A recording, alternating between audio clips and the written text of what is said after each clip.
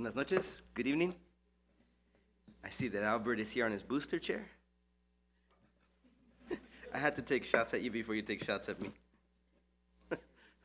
All right, guys. Let's pray before we get started.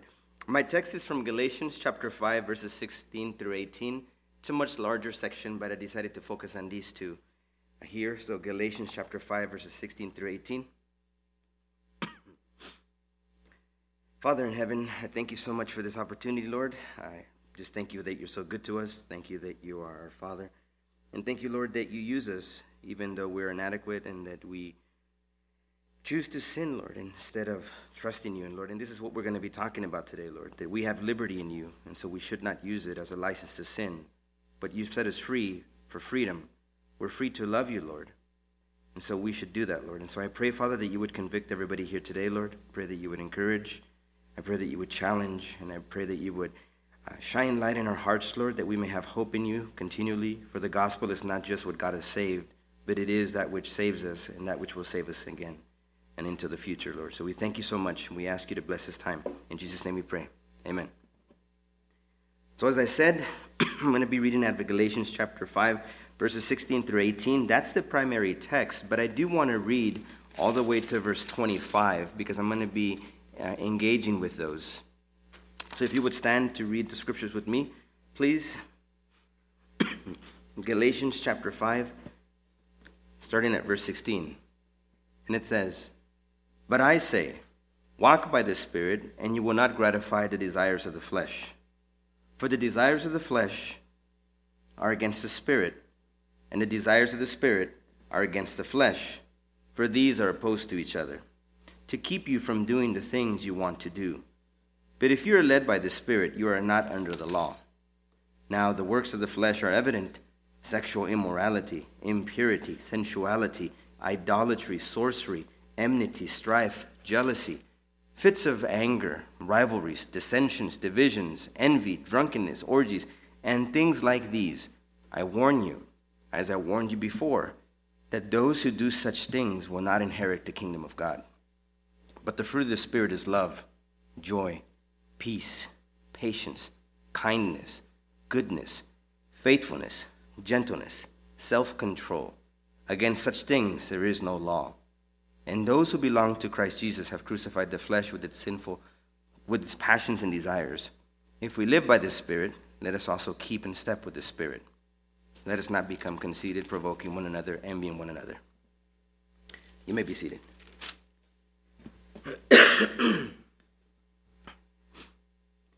The point of our passage is essentially going to be obey God, starve your sinful desires, for you've been set free. So obey God, starve your sinful desires, because you've been set free. See, many of us begin the year with a New Year's resolution. Among the top resolutions we have is to lose weight, at least some, not all. But what does it take to lose weight? You got to eat better. You got to eat leaner food. You got to exercise. You got to do weights. Your caloric intake must be less than that which you are burning, so that you can actually start burning. You got to lift weights, high-intensity training. You got to plan your week, your meals. You got to exercise. But it's not enough. You have to start. That's just the plan. It just begins in your mind, but you got to start it. You're going to have to be consistent. The change is not going to happen overnight. But isn't that why we quit so quickly, though? And it's because we're a 5G people on our phones. You want the fastest service. You want the fastest food service. We got fast food. We got microwave. You got Burger King, which ain't that great anymore, but it was your way, my way, right away. We want immediate results. We want things now, but we're not willing to put the time or the work necessary for the results. And it's not until we start plotting, that is, do a little bit at a time so that gradually it builds, that we start seeing the results. And as a result of that, you'll have new motivation, new desire, new ganas, if you will, to want to do this and to continue keep doing it. But it's going to take time, it's going to take effort, and it's going to take some sweat. In many ways, it's the same way with your Christian walk and my Christian walk. It's the same way. We don't change in our walk with Christ because we're not willing to put the work in. We've believed the lie that if we pray to God, God will take away our evil desires and our sinful habits. We just ask him, God, take it away. And we expect just magic to happen. But yet we've been doing this for so many years. We've been accumulating, we've been habituating bad habits, sinful thoughts for so many years. And yet we ask God, please take it away because I don't want to deal with it anymore. It's really about you. It's not about God, because we're asking him, take it away because I'm done with it. But I'm done with it because I feel like a failure. I'm done with it because I don't improve.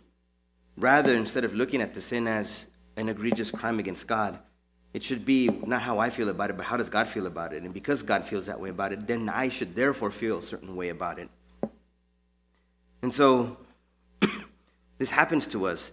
And then another aspect too is, the sad part is that we've preached the gospel and we've tried to bring people in. When I say we, I'm talking about in general evangelicalism, when it was seeker-friendly. And so we preached the gospel, we cast the net out widely, but we brought them in, but we never fed them. We didn't disciple. So it was a gospel, a good news without effort. You didn't have to work afterwards. I'm not saying that you have to work to be saved. No, that's not what I'm saying. When Christ saves you, he did it all. But you're not saved by a faith. You're saved by faith alone, but that faith is not alone. It produces something. There has to be that evidence, and so therefore we don't see that, and we didn't see that. So in the letter to the Galatians, the Apostle Paul addresses two extreme positions. These two extreme positions go by the names of legalism and antinomianism. Legalism is addressed in the early part of the book, and antinomianism is addressed in chapter 5. What is legalism? Well, legalism is basically Jesus plus works. You need Jesus plus the Mosaic law. You have to have Jesus and do this. If you don't do these, then you're probably not saved. Then you have the other extreme, antinomianism, which basically means lawlessness. That is, denying the usefulness of the law of God for your practice, for your doctrine in life after you've been saved. Because the law has much to offer us in our lives. It is that which points us to Christ. It is that which shows you your face is dirty, but you don't go to the mirror to clean your face. It shows you you're dirty, but it points you somewhere. That's what the law's intent was. It shows you the glory of God, how beautiful he is, how wonderful he is, how righteous he is, how good the law is. But you can't do anything with it. But it leads you to Christ. After you've been saved, the law helps us to live righteously because it shows us that the law is fulfilled according to the Spirit in love. And then it restrains evil. But the danger of what we see here is this, the two extremes of legalism or antinomianism. And essentially, that's what Paul's going to be talking about here slightly, and we're going to apply it towards us. Because you see, towards the end of after chapter 5, he tells them, don't be conceited, don't provoke one another, envy one another. Out of love, love one another. Right? So don't use your freedom as a license to sin. Treat one another with love and respect, because that is the fulfilling of the law, to love your neighbor as yourself. That is derivative of loving God with all your heart, mind, soul, and strength. And so those are the two dangers, those two extremes that we're going to see here. So Paul in chapter 5 is going to be addressing Christian liberty. So the Apostle Paul starts with the gospel. We read him saying in chapter 1, verse 6, I'm astonished that you're so quickly deserting him who called you into the grace and are turning to a different gospel. Not that there is another one, but that there are some who trouble you and want to distort the gospel of Christ. You foolish Galatians, who's bewitched you? There's only one gospel. So let's not get that wrong. So he's telling them there's only one gospel. It doesn't matter if an angel comes and tells you something else. It doesn't matter if I change my mind and tell you something else. There's only one gospel. That it is what it is. It's been said. It can't be changed. So don't think you can do something in addition to believing by faith. Then in chapter 2, you see in chapter 2, verse 13, Paul says, you know that a person is not justified by works of the law, but through faith in Jesus Christ. Because by the works of the law, no one will be justified, that is declared righteous. It is the gospel alone that saves us. One is justified by grace alone, through faith alone, in Christ alone. Then in chapter 3, Paul pulls no punches, and he keeps just battering and says, you foolish Galatians, who's bewitched you? It was before your very eyes that Jesus Christ was publicly portrayed as crucified. So here Paul's talking about those who bewitch you. Those are the Judaizers. Those are the ones who he wishes would emasculate themselves because they're turning the gospel upside down. They're distorting the gospel. Those are the ones that are bewitching them. See, the Judaizers didn't have their priorities right. They taught, again, Jesus plus the Mosaic law. But Paul is clear. It is Jesus alone. Again, Paul asks them, let me ask you this one thing. Did you receive the Spirit by works of the law or by hearing with faith? Are you so foolish? See, the Holy Spirit does not come by works, but by faith, as it was promised to Abraham. In other words, Paul is saying, is it really this where you want to go? You know that all who rely on the works of the law are under a curse, right? That's from Galatians 3:10. See, to drive his point in their minds, he says, Christ redeemed us from the curse of the law by becoming a curse for us. Cursed is anyone who hangs on a tree. And so anybody who's under the law must fulfill every aspect of the law, and none of us could. So why would you want to go back to that? It makes no sense. Jesus did that for us, and that's what Paul is telling them. As the refrain in that 1865 hymn goes, Jesus paid it all to him I owe. Sin has left a crimson stain, he washed it white as snow. Who washed it white as snow? I didn't wash it white as snow, he washed it white as snow. So Jesus paid it all. So it's all by grace. It's God's doing. So what sinful flesh was unable to do, God did by sending his own Son to become one of us, except sin. He became what it meant to be human, except sin. And as that German Augustinian monk Martin Luther took his lead from the Apostle Paul when he wrote this, he said, and this is the truth of the gospel. It is also the principal article of all Christian doctrine, wherein the knowledge of all godliness consists. Most necessary it is, therefore, that we should know this article well. What's this article? The gospel. It says, teaching it unto others and beat it into their heads continually. He says, you got to beat it into people's head because they forget time and time again. It has to be into your head, into my head. We forget what the gospel is. It is the good news of Jesus Christ. He saves you. You cannot do it. The gospel is what brings you into the family. The gospel is what keeps you into the family. And the gospel will bring you home. It is all by grace alone. So returning to the gospel, at the fundamental level, Paul tells them that no one can be justified by subjecting themselves to the law. And because no one can be justified in such manner, Paul says, therefore, in chapter 5, verse 1, stand firm, therefore, and do not submit again to your yoke of slavery. That is the old way. Don't go back that way. It leads you to bondage. You cannot do it. Listen to what Paul says in 2:21. For if righteousness were through the law, then Christ died for no purpose. So it's preposterous. It doesn't work. It's enslaving. It is an insult to Jesus' life, death, and resurrection to think that justification is obtained via the works of the law in your own doing and not through Christ. You did not receive the Spirit by the works of the law, but by having faith in Christ. Then in chapter 4, we see the plan of God unfolding and the culmination in the coming of the Son to make us sons and to make us heirs. So we are children of the promise. And then finally, we arrive at our chapter 5, and it's all about the freedom that the Galatians have in Christ. By default, it is also our freedom because we too are in Christ. We possess and we should enjoy this freedom, but rightly, righteously. So Paul begins by telling the Galatians that Christ has set them free. But not just set them free for freedom. Because they have been set free for freedom, it is imperative they do not go back to the old ways of doing things. To subject yourself against under the law, don't do that. And again, like I said before, in this way, we're going to deal with antinomianism. So don't be lawless either. Don't use your Christian liberty as license to sin.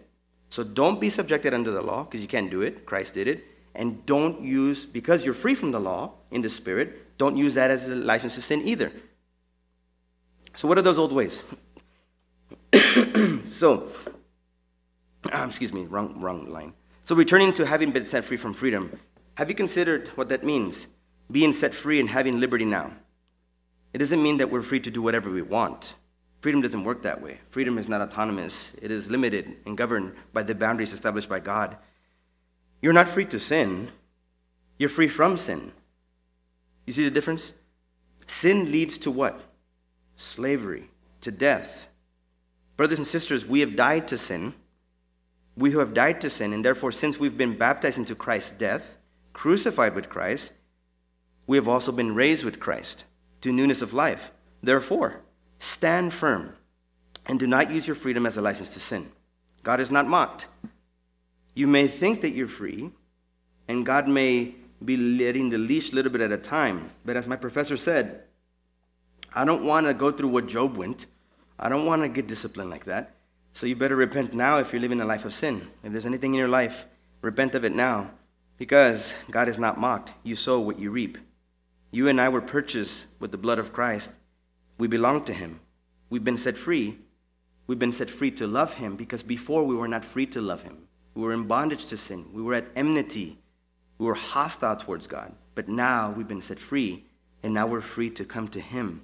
And so therefore we're supposed to love him and adore him and obey him with our entire being. And we're supposed to love our neighbor as ourselves. So those who have been justified have been forgiven of their sins. Those who have been justified have received the promised Spirit. Those who have received the promised Spirit are children of God by faith. Those who are children of God are led by the Spirit. And those who are led by the Spirit walk by the Spirit. So one more time, the focus and the point of our text is obey God. Starve your sinful desires because or for you've been set free. So this brings us to verse 16. And again, it says, but I say, walk by the Spirit, and you will not gratify the desires of the flesh. So this is not a mere statement. It's a conditional statement. If A, then B. But it's more than just a conditional statement. It's a command. It's an imperative. When Paul says walk by the Spirit, he's saying this notion of walking, you have a moral obligation to conduct your life in a manner that is keeping in with the walk of the Spirit. You have a moral obligation. This notion of walking around, the idea carries ethical and moral dimension. It is your duty. You have to walk this way. This is what you've been set free for. Go back to Ephesians chapter 2, verse 10. God created us for good works in advance. These are the good works we're supposed to do. We're supposed to love the Lord our God and love our neighbor as ourselves. God has prepared these in advance. So walking by the Spirit is not a suggestion. It is a command that you walk in a manner that is worthy of the calling that you've received. This means that our thoughts, our words, our actions must be pleasing to God. This walking is also, the notion of this walking is not just one-time thing. It's a continuous kind of a thing. Like when you work out, how are you going to keep the muscle? How are you going to continue to get faster? How are you going to continue to keep the weight off? By being consistent. You got to do it continually. In the same way here, the things of the Spirit, we must consistently feed on the Spirit. We must consistently obey God. So there's a continuous walking, a way of life. Herman Ritterboss, theologian, commented once, and he says, he must walk by the Spirit. That is, he must in fellowship with Christ let himself be ruled by the Spirit. In other words, walking is synonymous with obedience. So be led and follow the Spirit, and you will not gratify the desires of the flesh. It's important to understand that you can do one thing or the other, but you can't do both. Not at the same time, at least. You can do one or the other, but not both. Either you will submit to God and obey him, or you will submit and obey sin, becoming a slave, leading to sin and leading to death, potentially in this life and in the life to come. Now notice what Paul contrasts walking by the Spirit with desires of the flesh. So what does Paul mean when he says flesh? So flesh can either mean the human body, that which is material, or it can mean the sinful condition, the desires, the choices made in rebellion against God, autonomously, devoid of God's revelation. So Paul's speaking here of the latter. He's not talking about the physical as if it were bad, because God declared it to be good. He created it, therefore, right? So we're not Gnostics. We don't think that the physical is bad and the spiritual is good. No, God made it good and it was good. So we're supposed to seek to please God. We're not supposed to seek to please our sinful desires. So what are these sinful desires? And that's why we read the entirety of the passage. He says here, they are sexual immorality, impurity, sensuality, idolatry, sorcery, enmity, strife, jealousy, fits of anger, rivalries, dissensions, divisions, envy, drunkenness, orgies, and things like these. These are those sinful desires. And I'm sure that we can all see in ourselves that there are some sins there that they call out our names or that we have committed or have been committing, for which we must repent and we must start obeying God and make no more excuses, because we're so good at making excuses. We got to stop making excuses. So Paul has been telling us that these sinful desires lead to death. They will surely lead to death here in due time, but also potentially in eternity, because Paul concludes his list with a stern warning. He says this, I warn you, as I warned you before, that those who do such things will not inherit the kingdom of God. And he's talking to believers here. But remember, if they're living in such a manner that doesn't display the love of God, that doesn't display the fruit of the Spirit, what is it displaying? That they're not walking according to the Spirit, but according to the flesh. And if they're walking, remember the word continuously walking in such a manner, a characteristic of life, a way of life, and there's a problem there. We're supposed to be characterized by walking according to the Spirit in obedience. But we either obey God or we don't obey God. We obey our sinful desires. So there's that stern warning. Now you've got to be careful too, because then we can go to the other extreme and say, well, that means that if you commit a sin like this, then you're no longer going to heaven too. Well, there's a difference there, right? The idea is there's a pattern of life that is habituated and evident by that method of living that he lists here. You're going to sin occasionally, that's a given. And there are sins that you've habituated and you may fall back, but you dare not live that way. That shouldn't be characteristic of your life. Because remember, the Apostle John tells us that if we say we have no sin, we're liars too. But at the same time, thank God we do have an advocate with the Father who is faithful and just to forgive us of our sins and to cleanse us from unrighteousness. But we must purify ourselves as he is pure. We must be transformed by the renewing of our minds. We need to remember that such were some of us, but we were what? Washed. That is who we were. That's why we're not supposed to be characterized. That's who we were. That was our former identity. But now we've been washed. We have the new man. We're in Christ, united to Christ, baptized into his death and resurrection. That is not who we are now. That is the old you, the old me.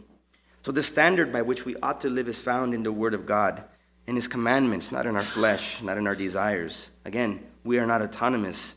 If we live according to God's will, then we will not make choices in isolation that go against God's will. So this is essentially what Paul is commanding us to do. Submit to God, and you will not bring to completion the desires of the flesh. Remember what he said initially. He says that if you walk according to the Spirit, you will not gratify the desires of your flesh. Now that's very interesting. It's a guarantee, almost a condition. If you do this, then this will happen. So if you don't gratify the desires of the flesh, that is a good thing. If you walk according to the Spirit, then you're not going to do this. So therefore, it is imperative that we be walking according to the Spirit, that we be obeying God, because in obeying God, you don't give room to go this route. You can't do both at the same time. So think of that, please. So submit to God, and you will not bring to completion. You will not allow these weeds to rise up in your life, and they won't choke you.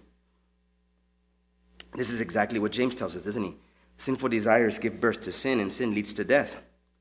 God condemned sin in Jesus.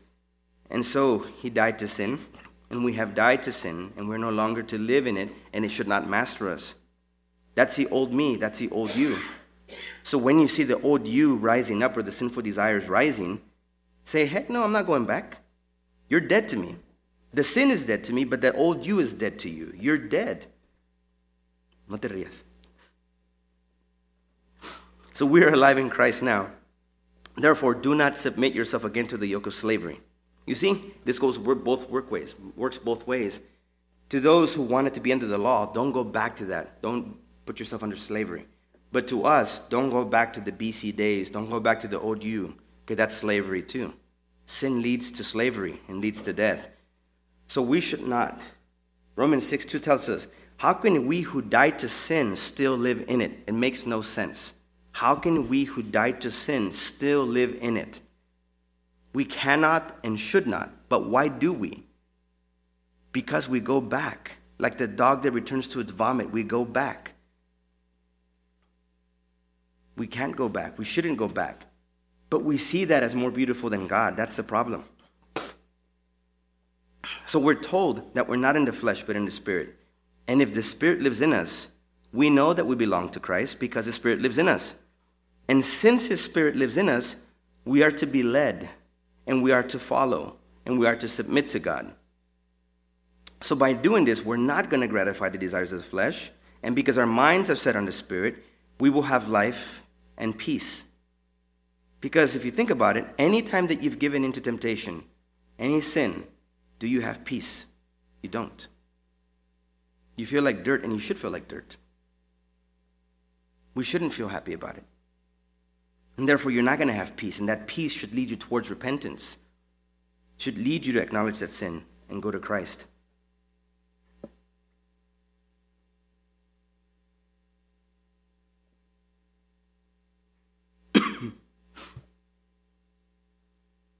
So if God said it, that settles it. Now do it.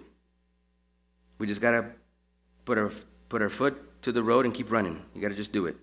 We've been empowered by the Spirit.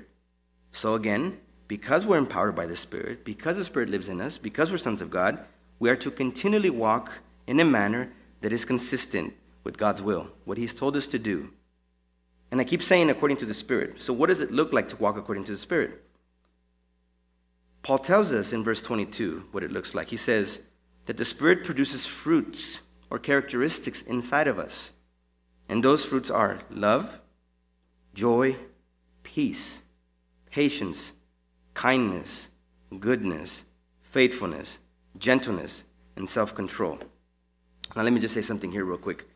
Some of us have certain personalities and temperaments that potentially lend themselves more towards one of these. And so we look at that person and say, that person's so patient. That person's so gentle.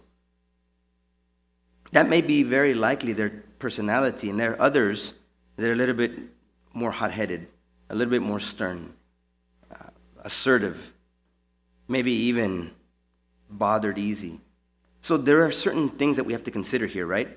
But just because that's the case, we don't justify our personality and say we cannot change. Only dead things don't change. But we can change because we're living, and we can change because we're empowered by the Spirit. That is the whole process of sanctification. We can't make excuses. We make too many excuses. We rationalize too much. Right? The person who's very gentle might be a people pleaser, so therefore they don't want to get their feet stepped on. The person who's very stern and says, I'm just telling it like it is, but that person's a punk. That person's hard, And then they say, I'll say it like it is. I don't care what you think. Well, they're not being kind. They're gentle, but they speak the truth. But you see, it's not seasoned with love. So our personalities might be a certain way, and they may look like this, but it doesn't necessarily mean it's the Spirit, because it has to be done for the right reason, and it has to come out. And it is a beautiful thing when a person who's been known to be a certain way shows this fruit, because you see that it's a work of God, and it is a daily struggle. It is a daily process that you have to actively be intent in putting the Word of God to practice. And as Pastor Steve was saying a while ago, if the Word of God tells us and corrects us and exhorts us, then it behooves us to put it to practice, no matter what. Why don't we do it? Because we're lazy. Why don't we do it? Because we don't want to. We make too many excuses. There's no if, and, or buts about it. That's what it is. That's all it is. So all of these characteristics that I just mentioned, what are they? Well, they're the fruit of the Spirit. That is how the law is fulfilled, through love, by the Spirit. These are essentially the summary of the commandments, the law. So let's think about this. Do you exhibit love in your life? What does that even look like? Do you love only those who love you? Do you find it difficult to love your brother, your sister, who you don't find lovely? Do you stay quiet when you should speak up because you're too afraid that you're not going to be liked? Are you at peace in your life? Are you always stressed out? Why are you stressed out? Are you the kind who interacts with believers and unbelievers? Are you kind with them? Are you gentle in your dealings with your children, with your husband, with your wife, with your brothers, sisters, family members? Are you rough around the edges? When someone says something false about you, cuts you off on the road, how do you respond? Do you remain calm? Do you lose control? What happens inside of you? How do you justify it? See, these characteristics are first the work of God, but then we also have to do some work. It doesn't just happen overnight. We may pray and say, God, help me be kind, gentle, and self-control. And then He gives you the opportunity to do it, and you're like, and you don't want to do it, right? Because He gave you the opportunity. Why me? You think you're Job, but you're not really Job. But we keep responding in the same way, and we keep doing the same things.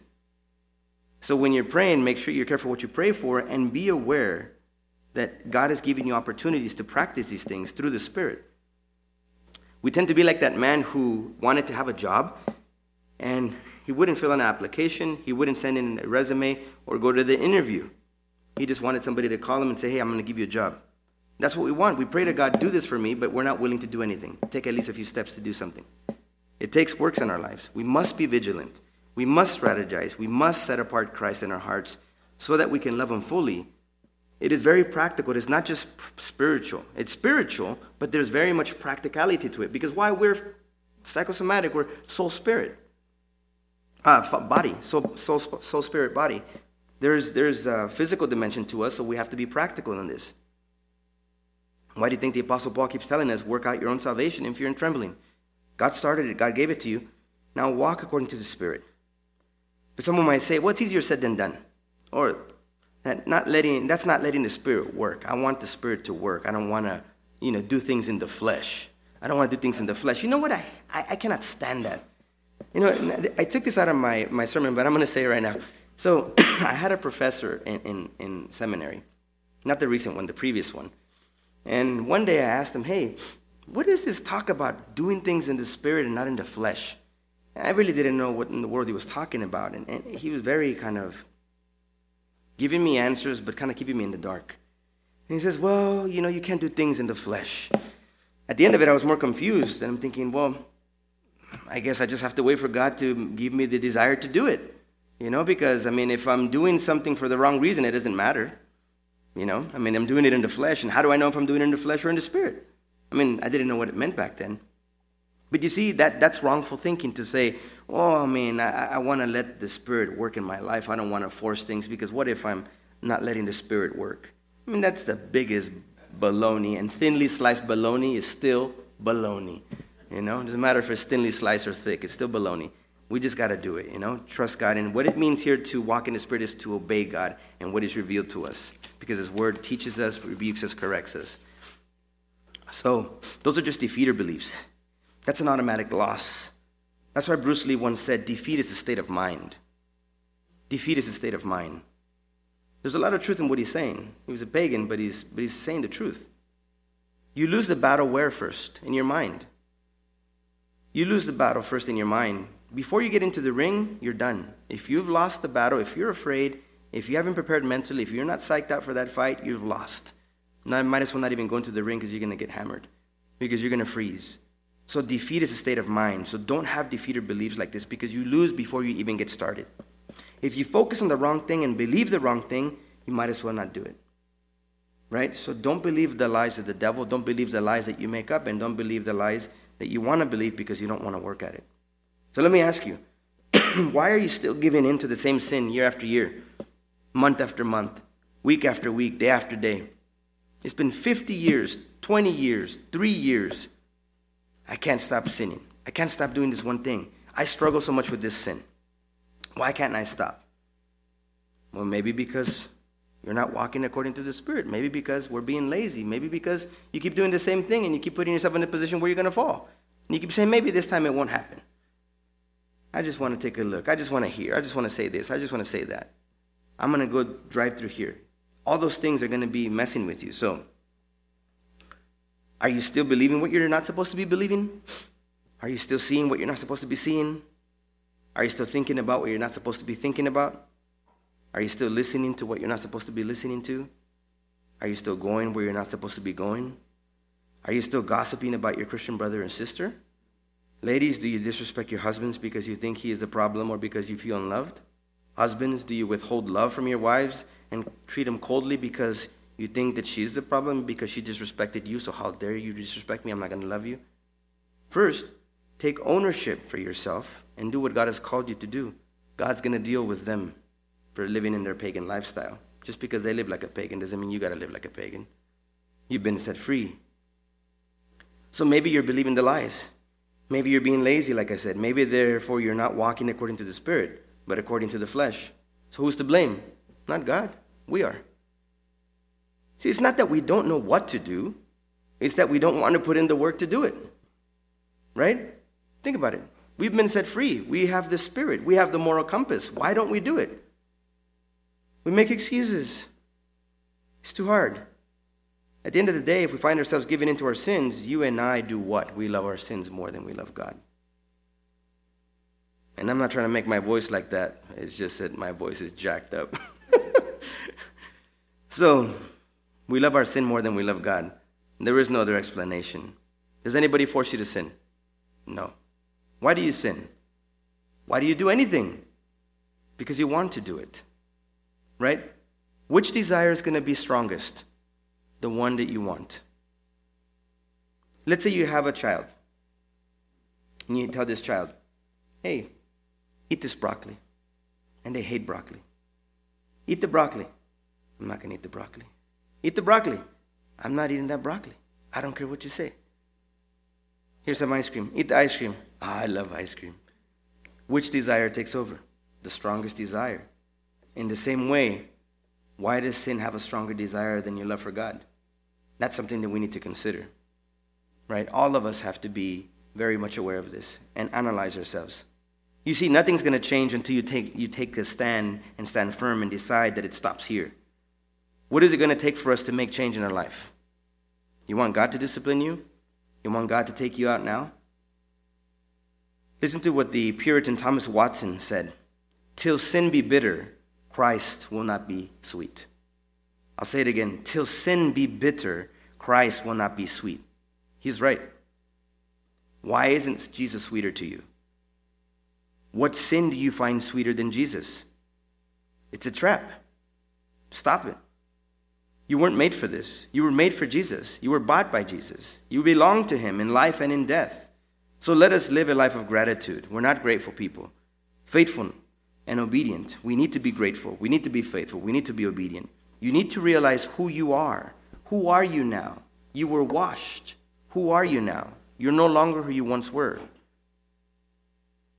Once you realize who you are, then the rest will follow. Doing the rest, or doing, results from being. Listen to that again. Doing is a result of being. Being precedes doing.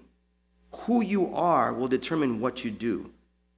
So we, as children of God, that is who we are now. So if that's who we are, that determines what we should do. So the question is, if that's my new status, am I living in like manner? Am I living how I'm supposed to based on who I am? If my identity and my walk don't match, there's a problem here, right? So who I am determines what I will do, and what I do is evidence of what I am. But again, we need to realize who we are, and we need to realize who God is. So having come to terms with who we are, let us put our eyes on Jesus. Stop making excuses and decide that you're going to follow and obey him alone. Martin Luther said this, take the Spirit for your guide and resist the flesh. That is the most you shall ever be able to do. Obey the Spirit and fight against the flesh. So this brings us to our next point. Let us start starving, mortifying, that is, killing the sinful desires of the flesh. So in Galatians chapter 5, verse 17, it says, for the desires of the flesh are against the Spirit, and the desires of the Spirit against the flesh, for these are opposed to each other, to keep you from doing the things that you want to do. So the Apostle Paul here describes a war that is happening within us. There are two desires, the desire of the flesh and the desires of the Spirit. These desires are opposed to one another. They wage war upon one another. It's important to know, though, that while we have died to sin, we've been freed from the eternal consequences of sin, the requirements of the law, because of Jesus' life, death, and resurrection. We nevertheless still deal with the effects of our sinful nature. This is why Jesus could say that it is out of the heart that evil thoughts and murders and adulteries and all types of sin arise from and come from. Because it comes from the remnant of the flesh. We're still dealing with this on this side of eternity. That's why you have to walk according to the Spirit, because if you don't, you'll walk according to the flesh. You have to suppress those. You have to fight those. You have to kill those. We know all of this is true, right? By experience, we know it's true. So if you examine your thoughts when you're alone, when it's quiet, when these things rise to the top, what comes to the top? What do you hear? What do you see? What images from the past? What things you hear? The pains, the struggles, the hang-ups you have, the things that you hate, the things that make you angry. Like all of these things, when you're quiet and you see, make sure that you bring these to Christ. If these are sinful, bring them to Christ and immediately put a stop to them. Even the Apostle Paul talks about this in Romans 7, 15 through 18, right? That he does the things that he doesn't want to do, and he doesn't do the things that he wants to do. He finds this war within him. So I want you to notice the last portion of that statement. Paul said, for these are opposed to each other to keep you from doing the things that you want to do. Now, normally we think about this from the negative side, right? Say, yeah, I really want to do the good stuff, but I just don't do it. So we think higher of ourselves. But that's a good thing in a sense, because we hope there's a good evidence that you want to do the right thing, right? That's a good thing. I'd be more worried if we didn't want to do the right thing. Hopefully we're wanting to do the right thing for the right reason. So that last part is that negative side is that we look at, oh man, I sinned again and I disobeyed. Why can't I just do what I want to do? But if you think about it, you kind of are doing what you want to do. Right? Because nobody forced you to sin. You just did it because you wanted to do it. So your mind is on the flesh, and therefore you'll do what? What you've set out to do. The mind set on the flesh leads to death. It is at enmity with God. It cannot please God. That is true for the non-believer. It's true for the believer. If you as a believer set your mind on the flesh, you cannot please God. There's no way you can please God. Not at that moment. Because you're giving in to the flesh, the sinful desires. But the opposite is likewise true, though. If you think about it, what am I referring to? The spirit is also against the flesh, fighting it to keep you from doing the sinful things that you want to do when these things rise up and if you focus on them. So if you're walking in obedience, guess what? The spirit is keeping you from the deeds of the flesh. But if your mind is on the flesh, then that'll keep you from doing the things that you want to do that are in the spirit. It's a guarantee way either way. If you put your mind on the flesh, you'll go that route. If you put the mind on the spirit, you'll go this route. That's what Paul told us already, right? So many have heard the man who had 2 fighting dogs. He could control the outcome of the dog fight by feeding one dog and starving the other dog. So when he fed the brown dog, it would win the battle. And when he would feed the black dog, it would win the fight. And so on. This is the same thing that happens to us. All of us, we're feeding either our flesh or we're feeding on the things of the spirit. Or we're feeding the spirit. Whichever gets fed wins. That's why I said the strongest desire wins. What is it that you're putting your desires? What is it that you're feeding? But all of us who belong to God and who have been born of the Spirit and who have the Spirit living in us, the answer is obvious, isn't it? Because we want to please God and because we want to live according to the will of God, we must set our minds on the things above where Christ is seated. We must set our minds on the Spirit so that we can please God. Now, because there is a war, we need to be aware of it. We need to decide beforehand what we're going to do. Now, this is very important. I was talking to a buddy of mine not too long ago, and he told me, the problem is that we're, again, too lazy, and we just give in. You and I already know what our weakness is. So if you go and do something that you know is going to make you fall, you're stupid. You did it on purpose. You know what you were doing, right? We didn't plan for it. So when you wake up, you know that this is going to be a potential issue. You know that this is going to bother you. You know that this kind of thing makes you sin. You know that you don't want to take another drink. You know you don't want to watch pornography. You know you don't want to get angry. You know you don't want to go steal. You know you don't want to talk gossip. So plan for the day. You already know when you're going to be weakest, right? When you're hungry, when you're alone, anonymous, lonely, or tired. These are some of the physical things that are going to happen. Those are the times that you're going to be most tempted. So then avoid those instances, avoid those places, avoid those shows, avoid that thing which is going to make you fall. So plan ahead. You already know that there's a big billboard there that shows something you shouldn't be seeing. Go the other route if you can't stop looking that way. You don't want to go gamble? Don't go that way because you're going to go gamble. So plan ahead of time. Because if you don't, you're just basically coming to the fight and you're already fighting. You want to be winning the battle ahead of time. You want to beat. You remember what I said a while ago? The fight is won in the mind. So win the fight ahead of time. Don't wait until you're in front of the temptation to fight. It's too late then, unless you have the resolve to do it. But don't wait till then. Be wise. Right? As Coach John Wooden once said, failing to prepare is preparing to fail. Failing to prepare is preparing to fail. And how many times do we fail to prepare? And therefore, by default, we're failing. So we need to decide beforehand what we're going to do, where we're going to go, what we're going to hear, what we're going to say. So what are you going to do? What are you going to focus on? So we therefore need to, as John Owen said, be killing sin or sin will be killing you. I repeat, be killing sin or sin will be killing you. Now, Owen has in mind the Apostle Paul's words in Romans 8:12-13 when he says, so then, brothers, we are debtors not to the flesh, to live according to the flesh. For if you live according to the flesh, you will die. But if by the Spirit you put to death the deeds of the body, you will live. So you see what he gives you? He tells you there? The killing of the flesh cannot be done by yourself. You cannot mortify the flesh by yourself. It is through the Spirit and by the Spirit, but it also is a synergistic act. It is the Spirit, the one who does it, but you have to also do something alongside with him, right? It is by the Spirit that you put to death the deeds of the body, and you will live. So how can we begin to starve sin? Better yet, how can we not only starve sin, but kill sin? John Owen describes this process of mortification in 3 steps. He says, first, weaken it. Second, beat it. Third, you will succeed it. You will succeed over it. Once you beat it, you weaken it, you beat it, and you succeed it. How are you weakening it? By starving it. How are you beating it? By clobbering it anytime it comes at you. And so I want to give you a few practical directives from Scripture and then some from John Owen. So first, pray.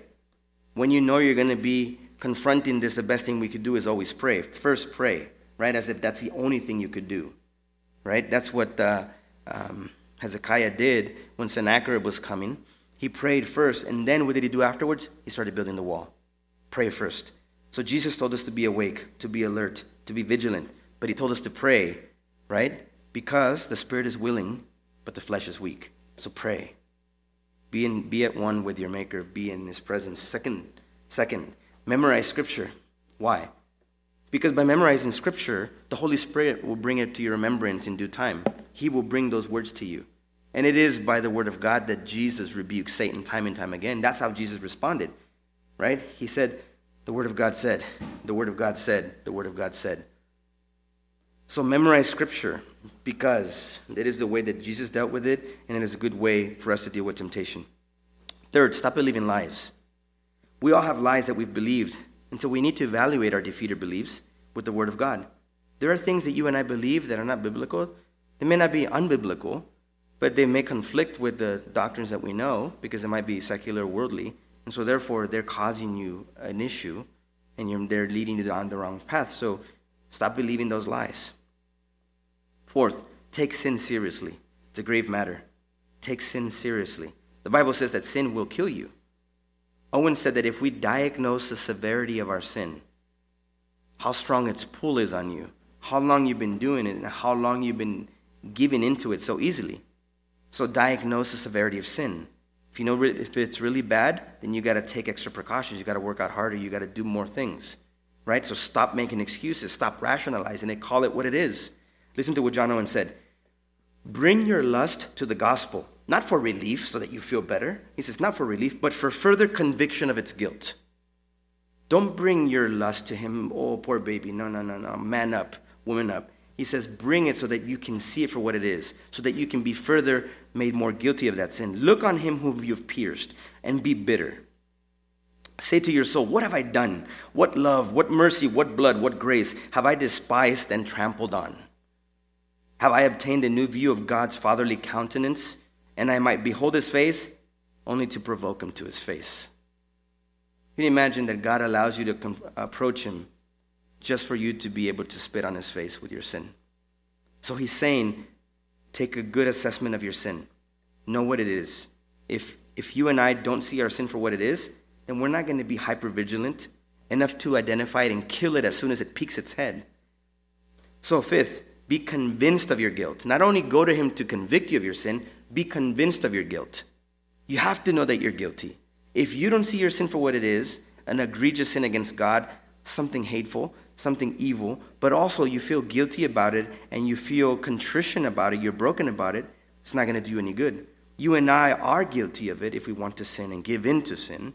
Don't think so highly of yourself that you don't think it's such a bad sin, that your sins are not as bad as the person who drinks, the person who gets drugged out, the person who's on pornography. Your pride, your anger, everything else, those little sins that are called respectable sins are just as bad as well. Your pride, all of that stuff, it's evil, so get rid of it. So don't compare your little sins to the bigger sins of your wife, your husband, your kids, or anybody else. Acknowledge your own sins, repent of them, bring them to the feet of Jesus, ask God to forgive you, and he will forgive you. 6, desire to be free and avoid any occasion that can bring about and incite this sin. You must know yourself.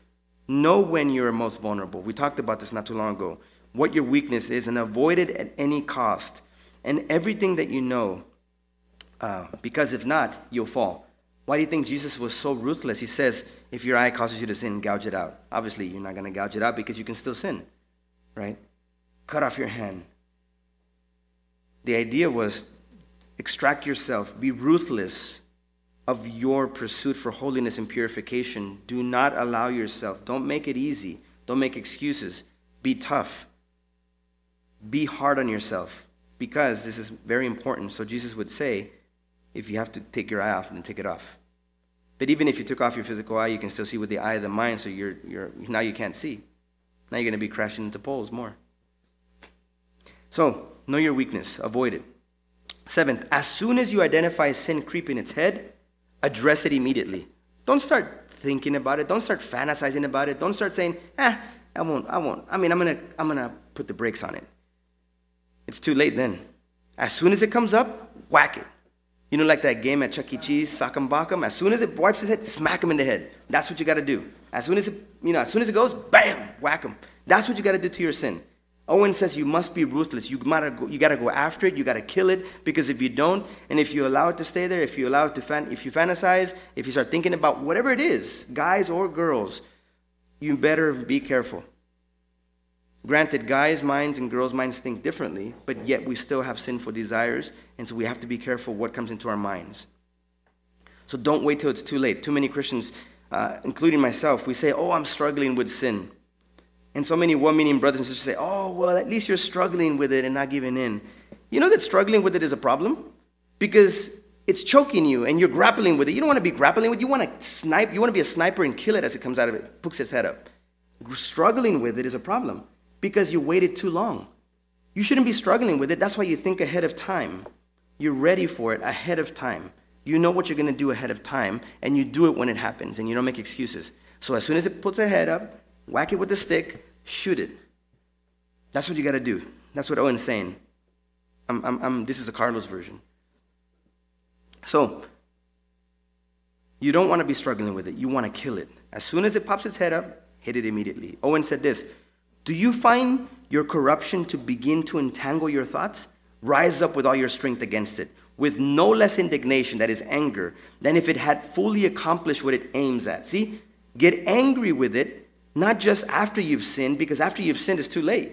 You know, like, poor me, I did it again. Well, be as angry when you see it so that you can avoid it and kill it right away. Don't honk your horn after you've already crashed. Honk your horn before you crash. Okay? Some of you guys have done that, right? No, I'm just kidding. And lastly, he says, as soon as you see it, call it sin, be angry with it, hate it, starve it, and kill it, or it will kill you. So lastly, overwhelm it. So all that I've been saying sounds like techniques that we can do, and we can kill sin. But again, remember, it's not just you doing this by yourself. We need the power of God. We need the Spirit. That's what Paul tells us. It's according to the Spirit. The Spirit empowers you, but remember, you do have to take active measures. You have to go when you see weeds coming out in the garden, you go and take out the weeds. You don't wait till they're big, right? It's too late then. I mean, it's more work. You got to take them out as soon as they come out. Same thing with this sin. Hit it as soon as it comes out. You got to overwhelm it. How do you overwhelm it? We need the power of God. Owen again says this, set faith at work on Christ for killing of your sin. His blood is the great sovereign remedy for sin-sick souls. Live in this, and you will die a conqueror. So yes, you will, through the good providence of God, live to see your lust dead at your feet. Listen, that's a very big, bold claim. But there's nothing different than what Paul already didn't say. See, too many times we believe the lies. Paul already said this, walk by the Spirit and what? And you will not gratify the desires of the flesh. Paul already told us this. If you do this, you're going to kill it. But you have to continuously be living this way. Now, we're not going to be free from sin. I'm not talking about entire sanctification. That's not what I'm saying. Because anytime that God helps you conquer a sin, guess what? Another one sprouts out. Right? And thank God that God doesn't show us all our sins, because you'd be jacked up and I'd be jacked up, you know? So, be fighting it, be killing it. And I do love what he says. You know, with good providence, live to see your lust dead at your feet. Desire that. Don't see yourself as poor me. I'm going to be 55. I'm going to be 105 in my deathbed saying, oh, Lord, I couldn't do it. Forget that. We're not supposed to be weak sauce, as Brian likes to say, weak sauce. You want to be strong sauce, habanero sauce, you know. You want to take it out. So the gospel of Jesus Christ is not only that which sheds light on our need for salvation. It is the power of God to save us and to bring us along every step of the way to glory. So Herman Ritterboss, that theologian I mentioned earlier, helpfully describes the synergistic work, that is, the work of the Spirit and humans together. He says, the principle of the Spirit does not make human effort unnecessary, but arouses it and equips it to put all its force into the service of the Spirit. You see, again, the principle of the Spirit does not make human effort unnecessary. Just because the Spirit is doing it doesn't mean that you don't have to do anything. No, the Spirit himself arouses and equips it and puts all its forces into the service of the Spirit. He works in and moves through you so that you can do the work that God has prepared you to do. So God is working in us to move us and to desire and to give us new desires so that we can keep moving and doing what we're supposed to be doing. Having discussed how to starve and kill sin, this brings us to our next point. It is that we've been set free. And in Galatians 5:18, Paul tells us, but if you are led by the Spirit, you are not under law. Again, but if you are led by the Spirit, you are not under law. So being led by the Spirit presupposes two things. One, it implies that we are following the leading of the Holy Spirit. And two, it means that we are sons of God. That's what we read in Romans 8:14. And what are the sons of God supposed to do? They're supposed to walk according to the Spirit. They're supposed to obey their Heavenly Father. Given that we are sons and daughters, we are not under law, but under grace. Remember that it is because of Jesus Christ that we are forgiven and no longer condemned. It is because of Jesus Christ that the righteous requirements of the law are fulfilled in us who walk according to the Spirit. And it is because of Jesus Christ that we are sons of God. And it is because of Jesus Christ that we are heirs with God and of God. Therefore, as Paul told us in Galatians 5:1, for freedom Christ has set us free. Stand firm, therefore, and do not submit again to a yoke of slavery. See, we are free to live for God now. So let us not use that freedom as a license to sin. We have died with Christ and have been set free from sin. We've been set free to glorify our God, to live holy lives, and to love our neighbors as ourselves. That's why Paul tells them, do not devour one another, but love one another. So we must consider ourselves dead to sin and alive to God in Christ Jesus. Having this thought process then frees us to live for God. And as a result, we will not let sin reign in our bodies. We will be killing sin with the power of the Holy Spirit. We will be living obediently. Sin will not have dominion over us because we are under grace. We are not under law. We are not supposed to submit again to the yoke of slavery. We've been set free. We have died to sin, and therefore we shall not live in sin. We don't have to. We are in Christ. We're no longer condemned. And therefore, we are supposed to walk according to the Spirit. Remember, those who walk according to the Spirit will not gratify the desires of the sinful nature, but those who walk according to the Spirit are sons of God. And the sons of God will please their Father, because anybody in the Spirit belongs to God, and therefore they can please the Father. Let's pray. Heavenly Father,